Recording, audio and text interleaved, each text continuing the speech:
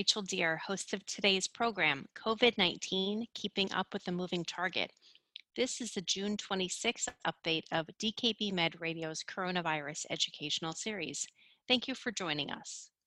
This activity is jointly provided by the Postgraduate Institute for Medicine, DKB Med, and the Institute for Johns Hopkins Nursing. Today's program is accredited for ANCC and AMA PRA Category 1 credits. Please visit our website for complete CME and CE information. To attest for CME and CE credit, please visit covid19.dkbmed.com. There, you will find all of our previous COVID-19 programs and have access to other free CME and CE programs on a wide range of topics. The slides for today's webinar and previous webinars can be found under the Resource tab. Today's learning objectives are: describe the disparities in COVID-19 population, discuss COVID-19 trends found in the Black and Latinx populations, and discuss strategies to mitigate and eliminate risks and disparities in these populations. This activity is supported by an educational grant from Pfizer Incorporated and in kind by DKB Med. All activity content and materials have been developed solely by the activity directors, planning committee members, and faculty presenters, and are free of influence from Pfizer Incorporated. With us today, we have Dr. Paul Auwaerter, Clinical Director of the Division of Infectious Diseases at Johns Hopkins School of Medicine. He will be interviewing Dr. Kathleen Page, an Assistant Professor in the Division of Infectious Diseases at Johns Hopkins School of Medicine. She will be discussing disparities and their impact on COVID-19 in the Latinx community. Dr. Auwaerter, Dr. Page, thank you for being here today. Yeah, thank you, Rachel. And it's just delightful that Dr. Kathleen Page is joining us today to center on, I think, some highly important issues that we're really still learning so much about with COVID-19. You know, in the first 6 months, I have to say, initially we sort of knew from the Chinese experience that people of older ages and comorbidities really presented, significant risk factors for being hospitalized or unfortunately dying. But especially as we've gotten more information from Europe and North America, it's become apparent, especially here in the United States, that Blacks, for example, members of the Latinx community, and Native Americans have really had a greater tendency towards more severe disease, hospitalizations, and so on. Everyone sort of looks for issues, genetics, is it socioeconomic? And Kathleen, I know you've been here at Johns Hopkins with me for quite a while here, and Baltimore is a city that has a significant Black population, but a growing Latinx population as well. Tell me a little bit your views about what might be socioeconomic issues and barriers to healthcare versus maybe something that's a little more intrinsic or related to comorbidities. What's your view? Yeah, I think, Paul, as you've mentioned, it certainly has emerged not only in Baltimore, but throughout the country, that health disparities, racial and ethnic health disparities associated with COVID-19, with Blacks, Latinx, and Native Americans having higher rates and also higher morbidity, hospitalizations, and deaths. So I think there's a number of factors, I would say structural factors, that are contributing to this. I would say a lot of this, frankly, when you see patients that are mostly impacted, what's notable to me is that so many of them are from fairly low socioeconomic status. Many of them, because of that, are having issues with access to healthcare, issues with employment, working in essential jobs that don't often afford the protections needed. And many of these are people who were working right at the peak of the pandemic. And then because of low socioeconomic status, housing conditions can be such that can really contribute to transmission. So lots of people living in crowded settings. Here in Baltimore, what's really been really remarkable has been, and something that I've been very involved in, has been the impact, particularly among Spanish-speaking Latinos. And, as you know, Paul, I've been working with this community for over a decade. and certainly had been aware of many of the factors that are challenging when it comes to healthcare. For example, many of these patients, if not a majority of the Spanish-speaking Latinos in Baltimore, are not eligible for health insurance or the Affordable Care Act exchanges. And so there's a large proportion that are uninsured. And while there are FQHCs and clinics that will accept these patients and take care of them, many of them have not actually been able to engage for a variety of reasons. In addition, these patients, these people, not all of them are patients, are not eligible for other benefits, including, for example, unemployment benefits, the stimulus check. And so there's a real necessity to continue to work. And so it's really been almost a consistent story in many, many of the patients that I've seen, that they were working. When they developed symptoms, they felt like they had to continue to work because that was the only way to make money and to survive because of low savings and other issues. And then again, because of their low wages, many are living in very, very, very crowded conditions that I don't think I was even aware of until this happened. For example, 10 laborers who are not necessarily related, all living in a 2-bedroom apartment and sharing a bathroom, or families that are sharing a townhouse. So the townhouse may have 5 bedrooms and there's one family of 4 or 5 in each townhouse. And as you can imagine, with COVID-19, that is a real recipe for transmission.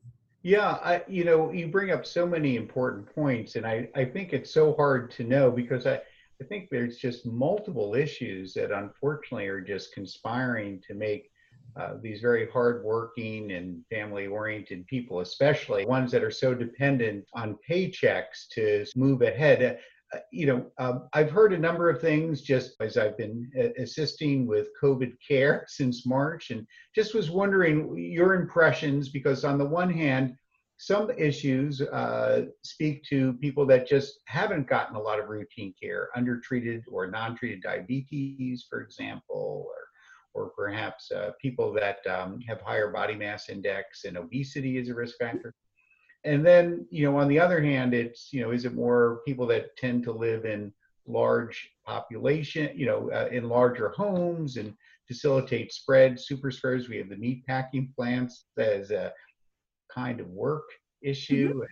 And then lastly, I even wonder about public health messaging, how receptive, how good are we doing trying to help message on a public health standpoint here, because unfortunately many people in these jobs don't have employers that are organized or have the will really to help inform and take care of their workers. I think it's really difficult on so many levels, I think. But is there any sense you feel what contributes more or less? It may be so hard to say. No, I think these are really such critical questions. Let me sort of unpack it piece by piece. Yeah, please. The issue of comorbidities or underlying comorbidities, I think, contributes. I don't think it's the main driver. It certainly contributes to severe disease, as we all know. And so obesity, but in particular diabetes, has really jumped out to me. And as you know, Paul, we've been doing some consults. We've set up this consult service at Hopkins to deploy bilingual providers to help the teams and the patients. And one of the things that has really stood out to me is how many people are coming in with diabetes and a hemoglobin A1C that's high, to suggest that this has been ongoing for some time. But when you talk to them, they had never seen a doctor since being in the US. And so I actually had someone look into this a little bit in our system. And among those, just to give you a sense, and this is sort of very first pass information, data, not fully whatever, but among those patients who were Latino who had a hemoglobin A1C and were admitted into the hospital, not all of them had one, but among those that did, only 10% had a normal hemoglobin A1C, about 30% had prediabetes, and the rest had diabetes, and among those, over 50% had an A1C of over 9, which suggests to you either poorly controlled or not diagnosed diabetes. And this is consistent actually with national data. Last year, there was a publication in JAMA looking at undiagnosed diabetes by race and ethnicity and prevalence of diabetes. The diabetes among Latinos was the highest from any other racial ethnic group at around 22%. It varied a little bit by country of origin, and I think there's some genetics associated with that.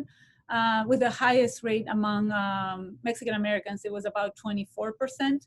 And concerningly, and I think relevant to this conversation, Latinos also had the highest rates of undiagnosed diabetes, more than twice as high as whites and other groups. Yeah. So I think that certainly is contributing, and certainly contributing to the severe disease that we're seeing.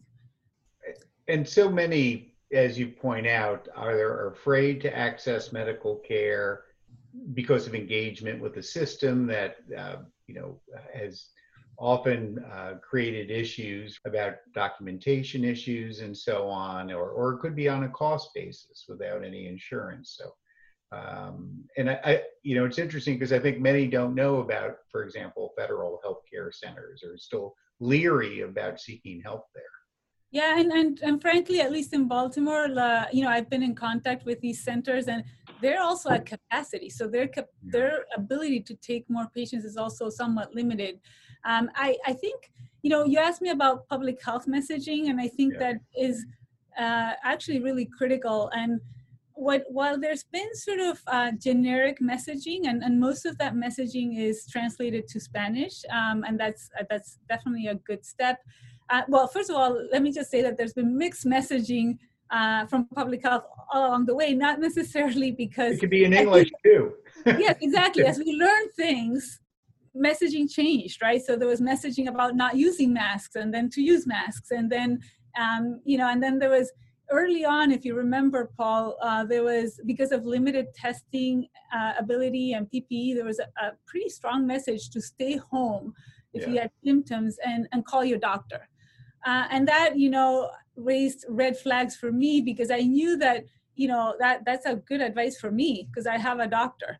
But I knew that so many people in this community did not have a doctor. And so they were probably hearing the message, stay home, and then I don't know what to do with that. So we did set up very early on a bilingual hotline with our partners, Esperanza Center, a community-based organization. And in that line, I am so thankful to them that they were willing to deploy that quickly, because it got over 1,000 calls early on, and the positivity rate among people who were calling that line was over 50%. So there was a huge demand.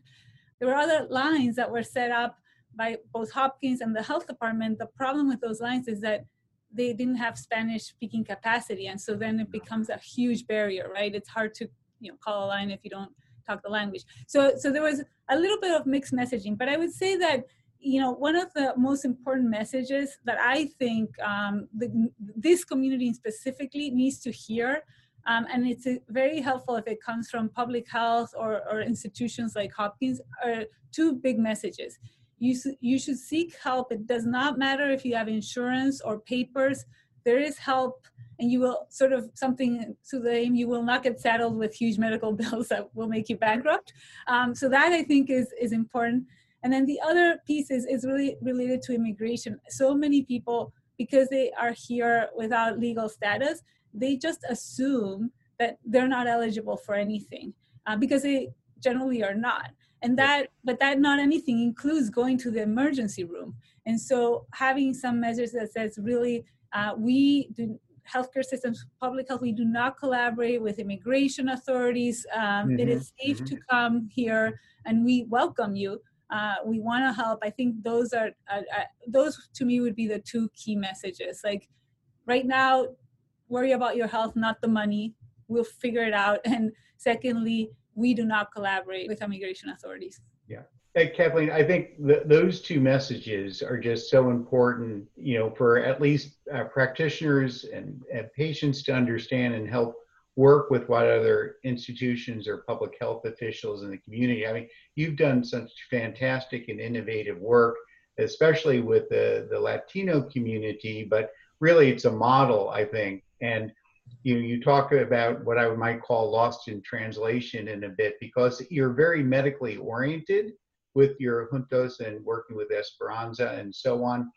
There's a little story that I think you may have heard, I'm not sure, but it really helped one of our patients tremendously that I think sort of captures a lot of these threads. So one of our inpatients was Spanish speaking only, hospitalized with severe COVID, but had improved enough to be discharged, but still required oxygen. And in Baltimore, we've turned the convention center, our convention center, into a field hospital. So people didn't have resources, they don't have insurance, they can get oxygen and sort of lower acuity care there and so on. And of course, we had a medical translator from a service, work with our house staff and our attendings in translation, but the patient was adamant. He did not want to go at all, absolutely adamant. And we couldn't understand why. And so, he was taking up a hospital bed and so on. But then your group came in and quickly determined that whatever the medical translator was translating, the convention center to this patient meant detention center. And you were able to clarify that this had nothing to do with immigration services or anything like that. And I think we would have just been flummoxed otherwise. And so it's those kind of aspects that are really just so valuable that you need to know the community and their concerns. And even a Spanish translator didn't really have enough depth to try to understand.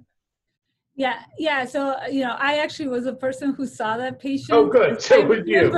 I remember him very clearly because he was one of our first initial consults. And, I have to say, this is a young man. I walked in the room. He was petrified. And one of the things that, as you said, the Juntos consults, which is, again, bilingual providers who get deployed to help the teams, we are medical providers and really are, that's what we want to talk. We want to talk medicine in Spanish directly to the patient without third-party interpretation.